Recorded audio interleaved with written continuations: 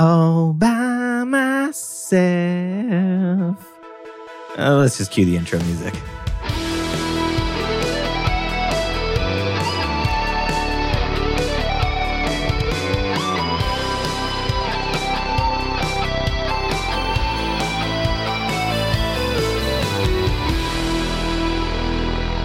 All right, so today, Mr. Ellis, what are we talking about other than my horrible singing voice, which we could just kind of move past now that everybody has experienced it?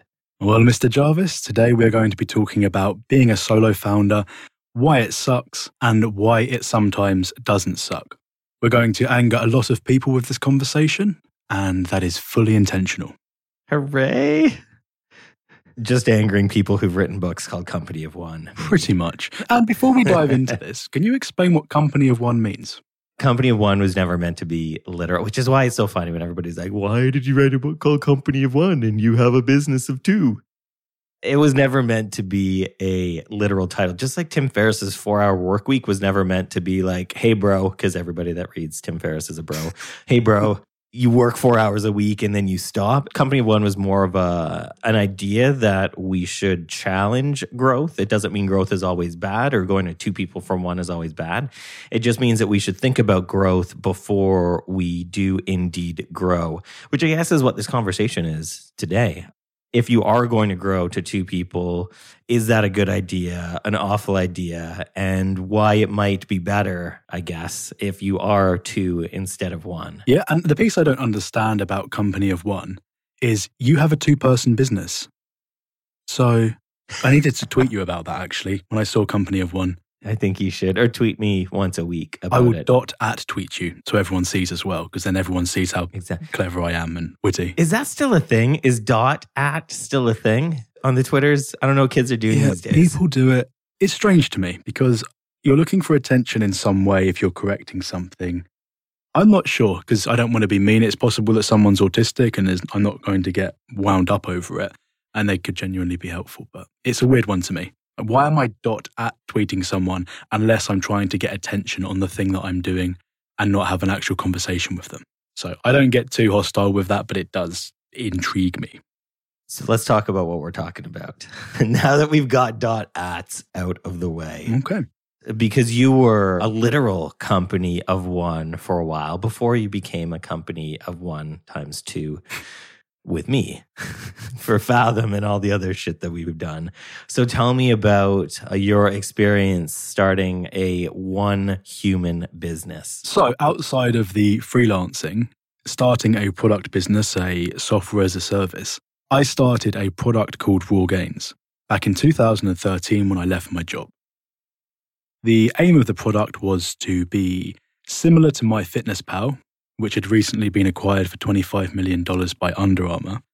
And the focus was to give more flexibility to bodybuilders and powerlifters. Was that a pun? Flexibility to bodybuilders? I wish I was that smart. I mean, yes, it was a pun. That was intentional. So bodybuilders, people that take their diet crazy seriously, which was me at the time, believe it or not. We would do things like carb cycling and high training days and different calories on this day, protein this day, refeed days, all this stuff. MyFitnessPal at the time, before they copied me, just joking, I don't know that, before they had the same features that I did, they didn't allow that. And they now charge for it, which is really funny. And I was going to completely change the model of it all. So I quit my job 2013 and then for 3 or 4 months was developing this full time. Now, how this ties into being a single founder is that I have only really got an echo chamber around me. So I can talk a big game to my friends or to my family, and they're not really in a position where A, they've got the same perspective, and B, they've got the same skin in the game as me. So any conversation I had with them wouldn't be the same as a conversation that I have with you, where we will both be impacted by our decisions. I was doing that for 3 to 4 months, and I launched in 2014, and I missed the market. I didn't have a mobile version because I'm an idiot. And yeah, it never really went anywhere. And that was the end of that. And I only just formally ended it a few months ago. I said, why it's ending, what my future plans will be, and what I'm working on now, which was Fathom. And that got, I think, 250 new Fathom trials, which is really cool. I must have missed off the things. It must have been a blip in Stripe or something. I had over 1,000 emails on there, though. No joke. It was a pretty big deal. They were all probably super stale, though, right? Like how often did you email Not them? a little bit of ego stroking, nothing. The open rate was actually ridiculously high. They might have been rubbish emails, but the open rate was above 50, above 60. Nice. Well, there you go. I think one of the things you said there, we need to kind of dive into a little bit, because I think that is very important, is when you talk to your friends about your idea or the product you're working on, most of the time they're just going to be like, yeah, it's a great idea. Like, oh yeah, that sounds good.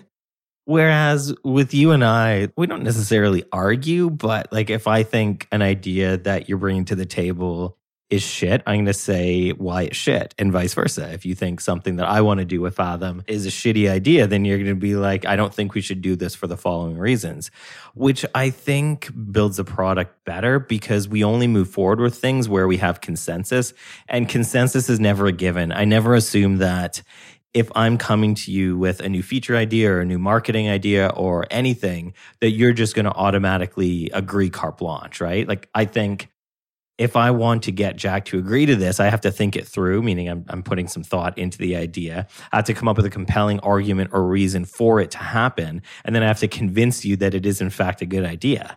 And same goes for you. If you're coming to me with something that you want to do, it's like, well, this actually has to be a pretty good idea. Whereas we can convince ourselves anything is a good idea if we're simply by ourselves, kind of thing. There are two stages of vetting you've just described. That's the self-vetting, where we actually think about it, and then the other person in our business who is no bullshit and will vet it for you.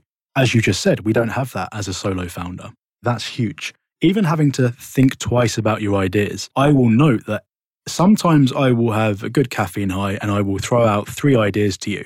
Sometimes they haven't been thought out. And those ideas are typically the ones that you will not be interested in.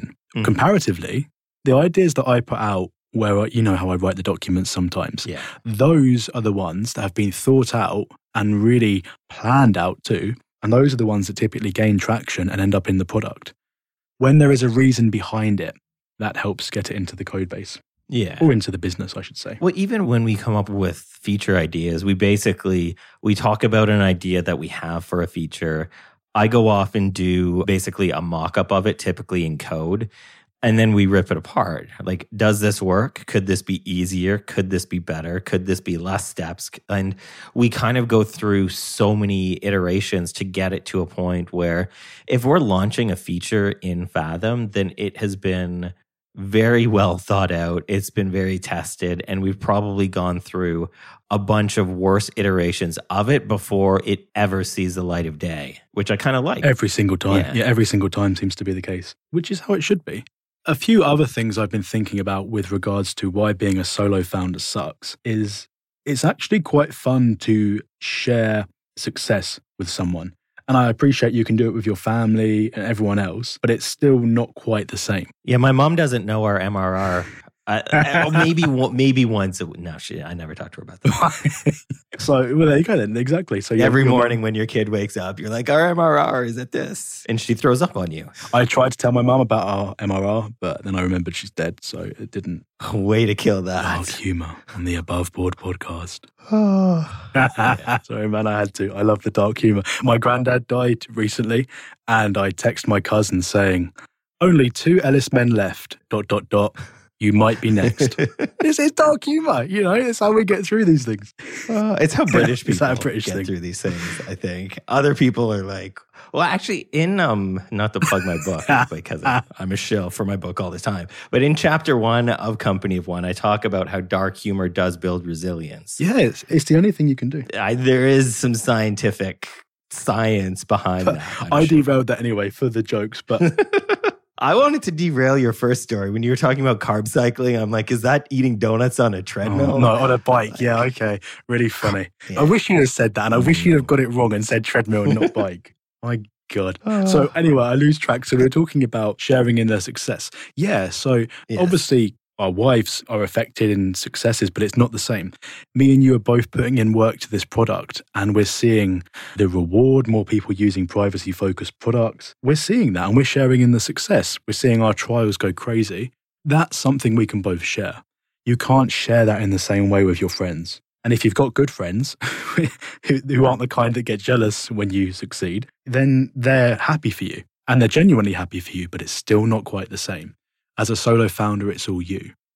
And the only thing I really, on the other side, because we've got to have a balanced point of view. Oh, crap. AJ from Guard. Yes. Solo founder, doing very well. Have you spoken to this guy before? Does he? Yeah, I've had him on the Company One podcast when that was going. So he's a solo founder. Does he hire people? How does it work? Yeah, he has a partner, and I think he's hired. I haven't talked to him for a little while, but he did have to hire a couple people for, I think, support and vetting. So because he hosts other people's content on his platform, he has to make sure things like neo-Nazis aren't going up and posting on there. So joy. So he has a partner. I'm not 100% sure what the cut is. I don't even remember if he told me, but there is somebody else involved that isn't an employee, I think. I could be wrong. I should have actually looked at research before this. But you know more than me about this kind of stuff. I mean, do you know many solo founders? Because there must be, to give a balanced argument, who are the solo founders that are killing it?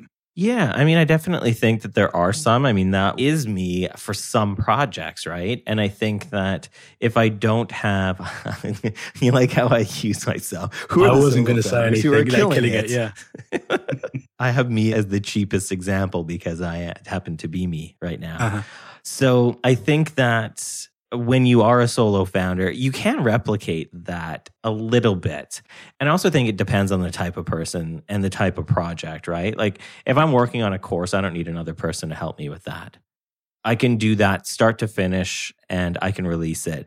I do have people that I speak with on a regular basis that, yes, I consider them friends, but we have a call every couple weeks where we talk about our work and kind of pick at what could be good, what could be better, what could be changed, all of that sort of thing. So you can replicate that if you don't. I don't think you always need to have a co-founder, but I think if the project is more complex, then I think it leans more towards, and it might make sense. Like even look at John and Justin, right? Our buddies at Transistor. They do a good job. And I think that there needs to be a balance sometimes if you do have a co-founder. Like if you have two developers, it might not work as well as if you have a developer and a designer, or a developer and a writer, or something like that, or a developer and a marketer like Justin and John, where there's a good kind of balance there where you're kind of offsetting each other's skills with the skills that you bring to the table. And it's the last point that I'll make on this is I think it's actually really hard to be a solo founder because it's really hard to be good at all of the things it takes to build not just a product, but a product business. And those two things are very, very different. Yeah. No, that's a very good point. And I think of those three things: development, design, and marketing. I'm sure you can break them down into growth hacking and architecture and all these different things. But those seem to be the main things when building a software as a service. Mm-hmm. So there is Nathan Barry at ConvertKit. He's solo, but he built his cash stack up because he sold some courses. I know he did that. I think I actually bought one of his courses. So he could have hired the help he needed. So it's really, if you're a solo founder, why would you not stay as a solo founder and just hire the help you needed? I do think he has advisors, at least at this point now. I know a couple other people that are solo founders that have, I guess, a board of directors, or less formally, just a bunch of advisors to help. But I do think that a lot of people may be put off, and you brought this up in the previous recording that nobody gets to hear because my audio crapped out. I'm not going to take credit for your idea, so just bringing up the fact that this is take two. You brought up the idea of, well, if you bring in another founder, you need to make twice as much money because you're splitting the money, right? Which I think could put a lot of people off. And again, I think it depends on the project, where it may not make sense to have two people sharing the money, but maybe it does. So then the scale of the business comes into it. If you're going to build $1 billion company, or at least you think you are, then who cares? Bring on as many founders as you like. I mean, money's not even an issue at that point. If you're trying to stay small and sustainable, and hey, Basecamp, 2 founders. Yeah. I'm just thinking, if you're trying to build a sustainable product that lasts long term, you're not going to necessarily be hitting the $1 billion, because how sustainable is a $1 billion valuation? Well, I appreciate people do it, but it's a lot harder to get there than, say, to build something moderate. I think that, yeah, money isn't always a factor. I think it sometimes comes down to control as well. Do I want to give up half of my control to somebody else versus be able to make all of the decisions? I mean, I like that. I feel like I can make all the decisions with us, and I feel like you can make all the decisions with you as well, but there needs to be buy-in from the other person. Like, if all of the decisions I make you feel are good, then that's all of the decisions, right? Like, I feel like consensus makes things better. Mm-hmm. So I feel like I'm not giving up 50% of control to you. I'm giving up no control, and I'm trading it for consensus, because I know that I'll be able to block any shitty ideas you have, and you'll be able to block any shitty ideas that I have. Yeah. So we're lucky there because our alignment is quite similar. We're not aligned in every single way. We're very closely aligned when it comes to running a business. If I was going into this wanting to get investment and give away 40%, this never would have happened. No. So we're aligned on the things that matter, and everything else just, we have trust in each other, so it just works. Yeah, but I think there's a big thing where people, when they're looking for co-founders, I mean, we talk a bit about like how you find a co-founder or what you look for in a co-founder, because we're both taken.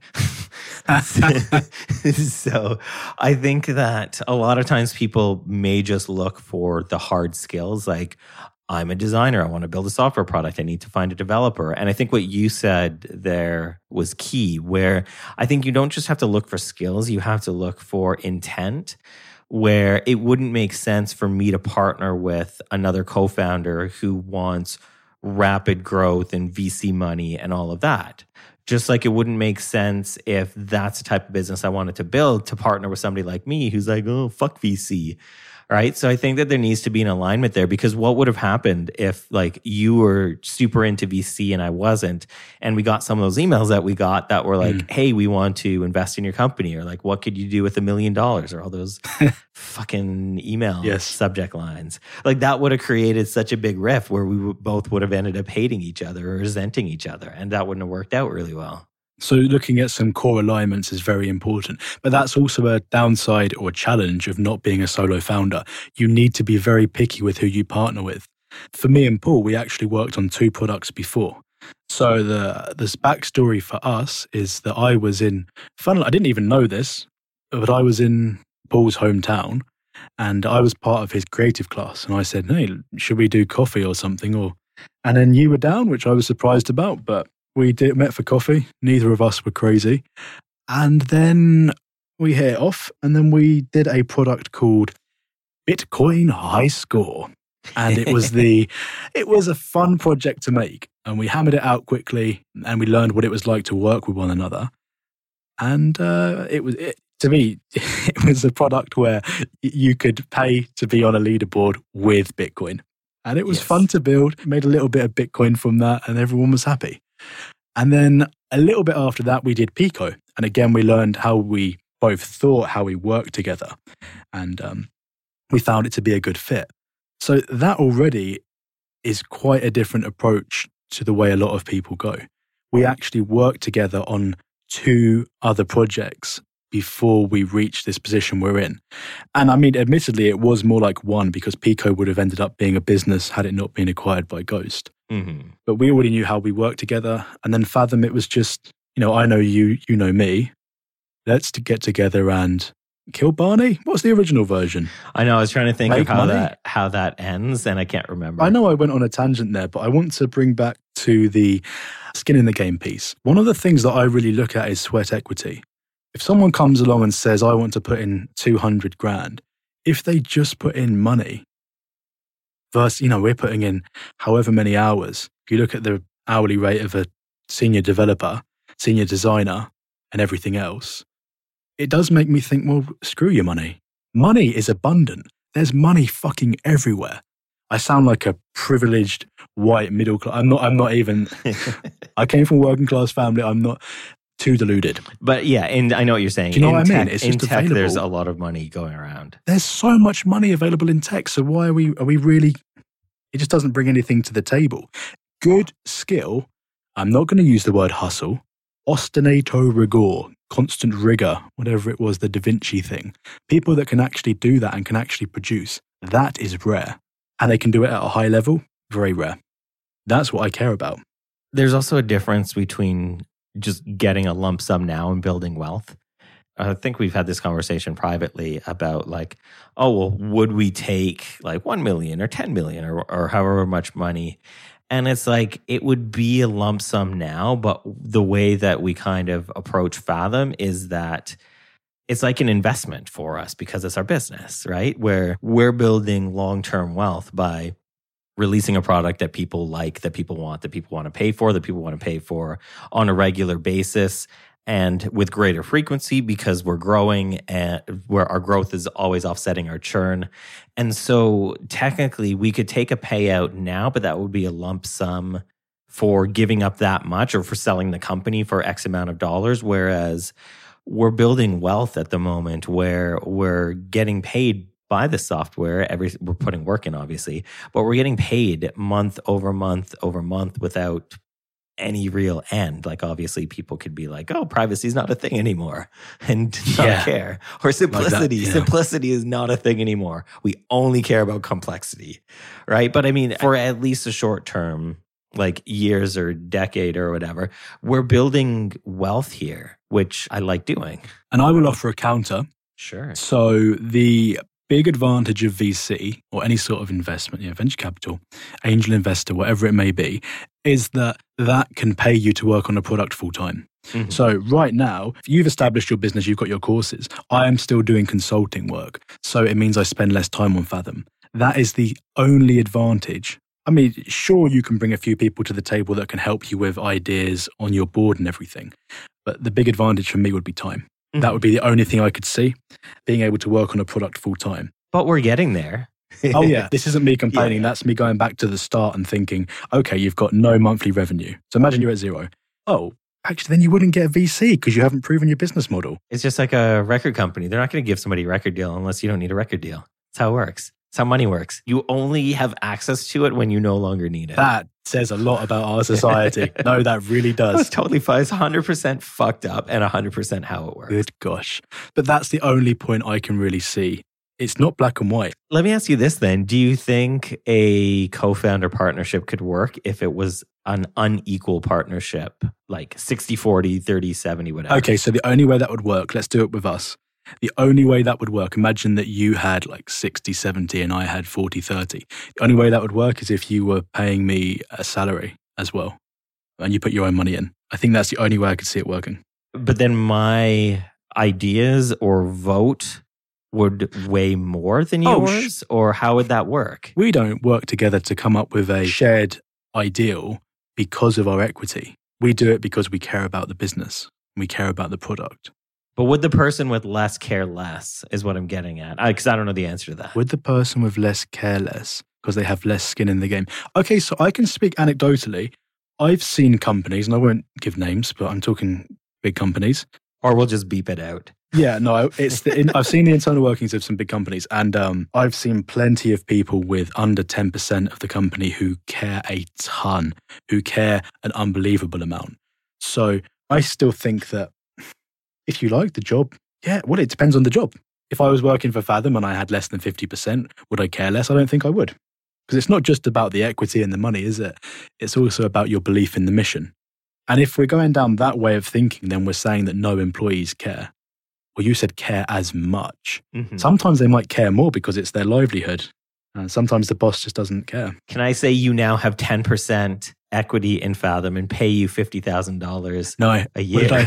What did I say? I said 10. If someone comes along offering 10 mil for some stupid small percent, then I would I'd sell. That would never happen. That would just be like if somebody shows up at your door and is like, "Here's $1 million, see ya." That doesn't actually happen. And truthfully, that's where I am with it. But it does get interesting when money gets brought into things, but I personally believe you're better off sustaining yourself, keeping control over your destiny.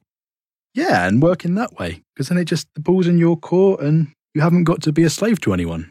I think that's very valuable. So, really, we've decided that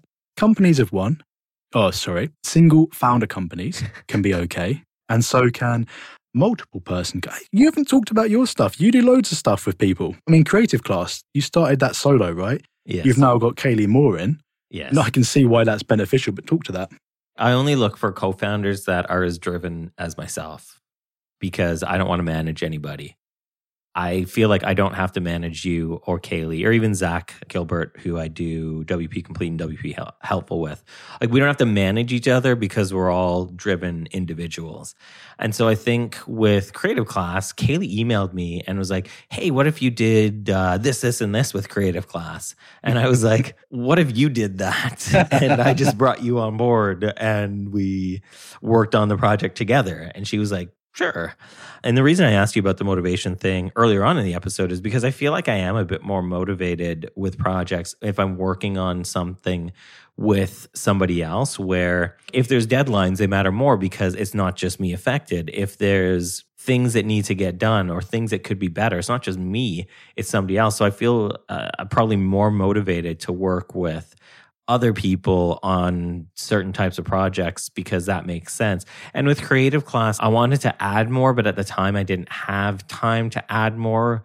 And I knew Kaylee's skill set, and I hadn't worked with Kaylee before, but we had talked on Skype a bunch and talked on Twitter a bunch. And I knew who she was. I knew who she worked with as well. And I knew that she was really good at what she did and didn't need any hand-holding whatsoever to get work done. And I was like, this is the type of person that I want to partner with. And then we had a good rapport in terms of talking. I was like, okay, this is somebody that I could record a podcast with. And luckily she felt the same. And we had that podcast. And same with Zach. I feel like, actually, I probably worked on Zach with more projects, probably like 4 or 5 or 6 software projects I built with Zach. We've sold a couple of them. We've canned, I think maybe 1, and we still have WPC and WPH. So I like that I can work on a bunch of different things at the same time. And since none of them take all of my time because I have partners on a couple of them, I can kind of flip between like, okay, today I'm going to work on Fathom all day, or tomorrow I'm going to work on Creative Class, or the next day I'm going to work on WPC or whatever. So I feel like I like that I have work to do for all of these things and I like to do the work, but I also feel like I don't have to work just on this thing. Like if I just had to write SEO articles for Fathom, which is basically all I do for Fathom, let's be honest. If I just had that to do every single day, 5 days a week, I'd be so fucking bored. Okay, have you had any failures running a product either with, well, no, I mean, solo, that isn't a wind up. That's it, because I don't know of any products have you done products solo that have failed? Yeah, a bunch. I had a bunch of courses that didn't work. I've had a bunch of software products that I've built with other people that haven't worked. I think my success rate for products is about 50%. And I feel pretty good about that. Regardless of single founder or multiple founders. So that isn't okay, fine, that makes sense. Yeah, that doesn't seem to be a factor for me at least. So really, it's the case that if you're going to be a solo founder, be ready to pay for outside help and find people that will really challenge you on your bullshit and talk to you as if they have skin in the game. And then if you're going to have 2 or more founders, find someone who is not afraid to challenge you, try and go in equally with them, and make sure your kind of core interests align and perhaps start something smaller with them before you commit to a business relationship, which is a big deal. You know, going 50-50 on a business is no small venture. It is. We're basically business married. Exactly. Well, yeah, legally. All right. Cue the outro music, which I think is the same as the intro music, right? It's good music. Let's just listen to it again.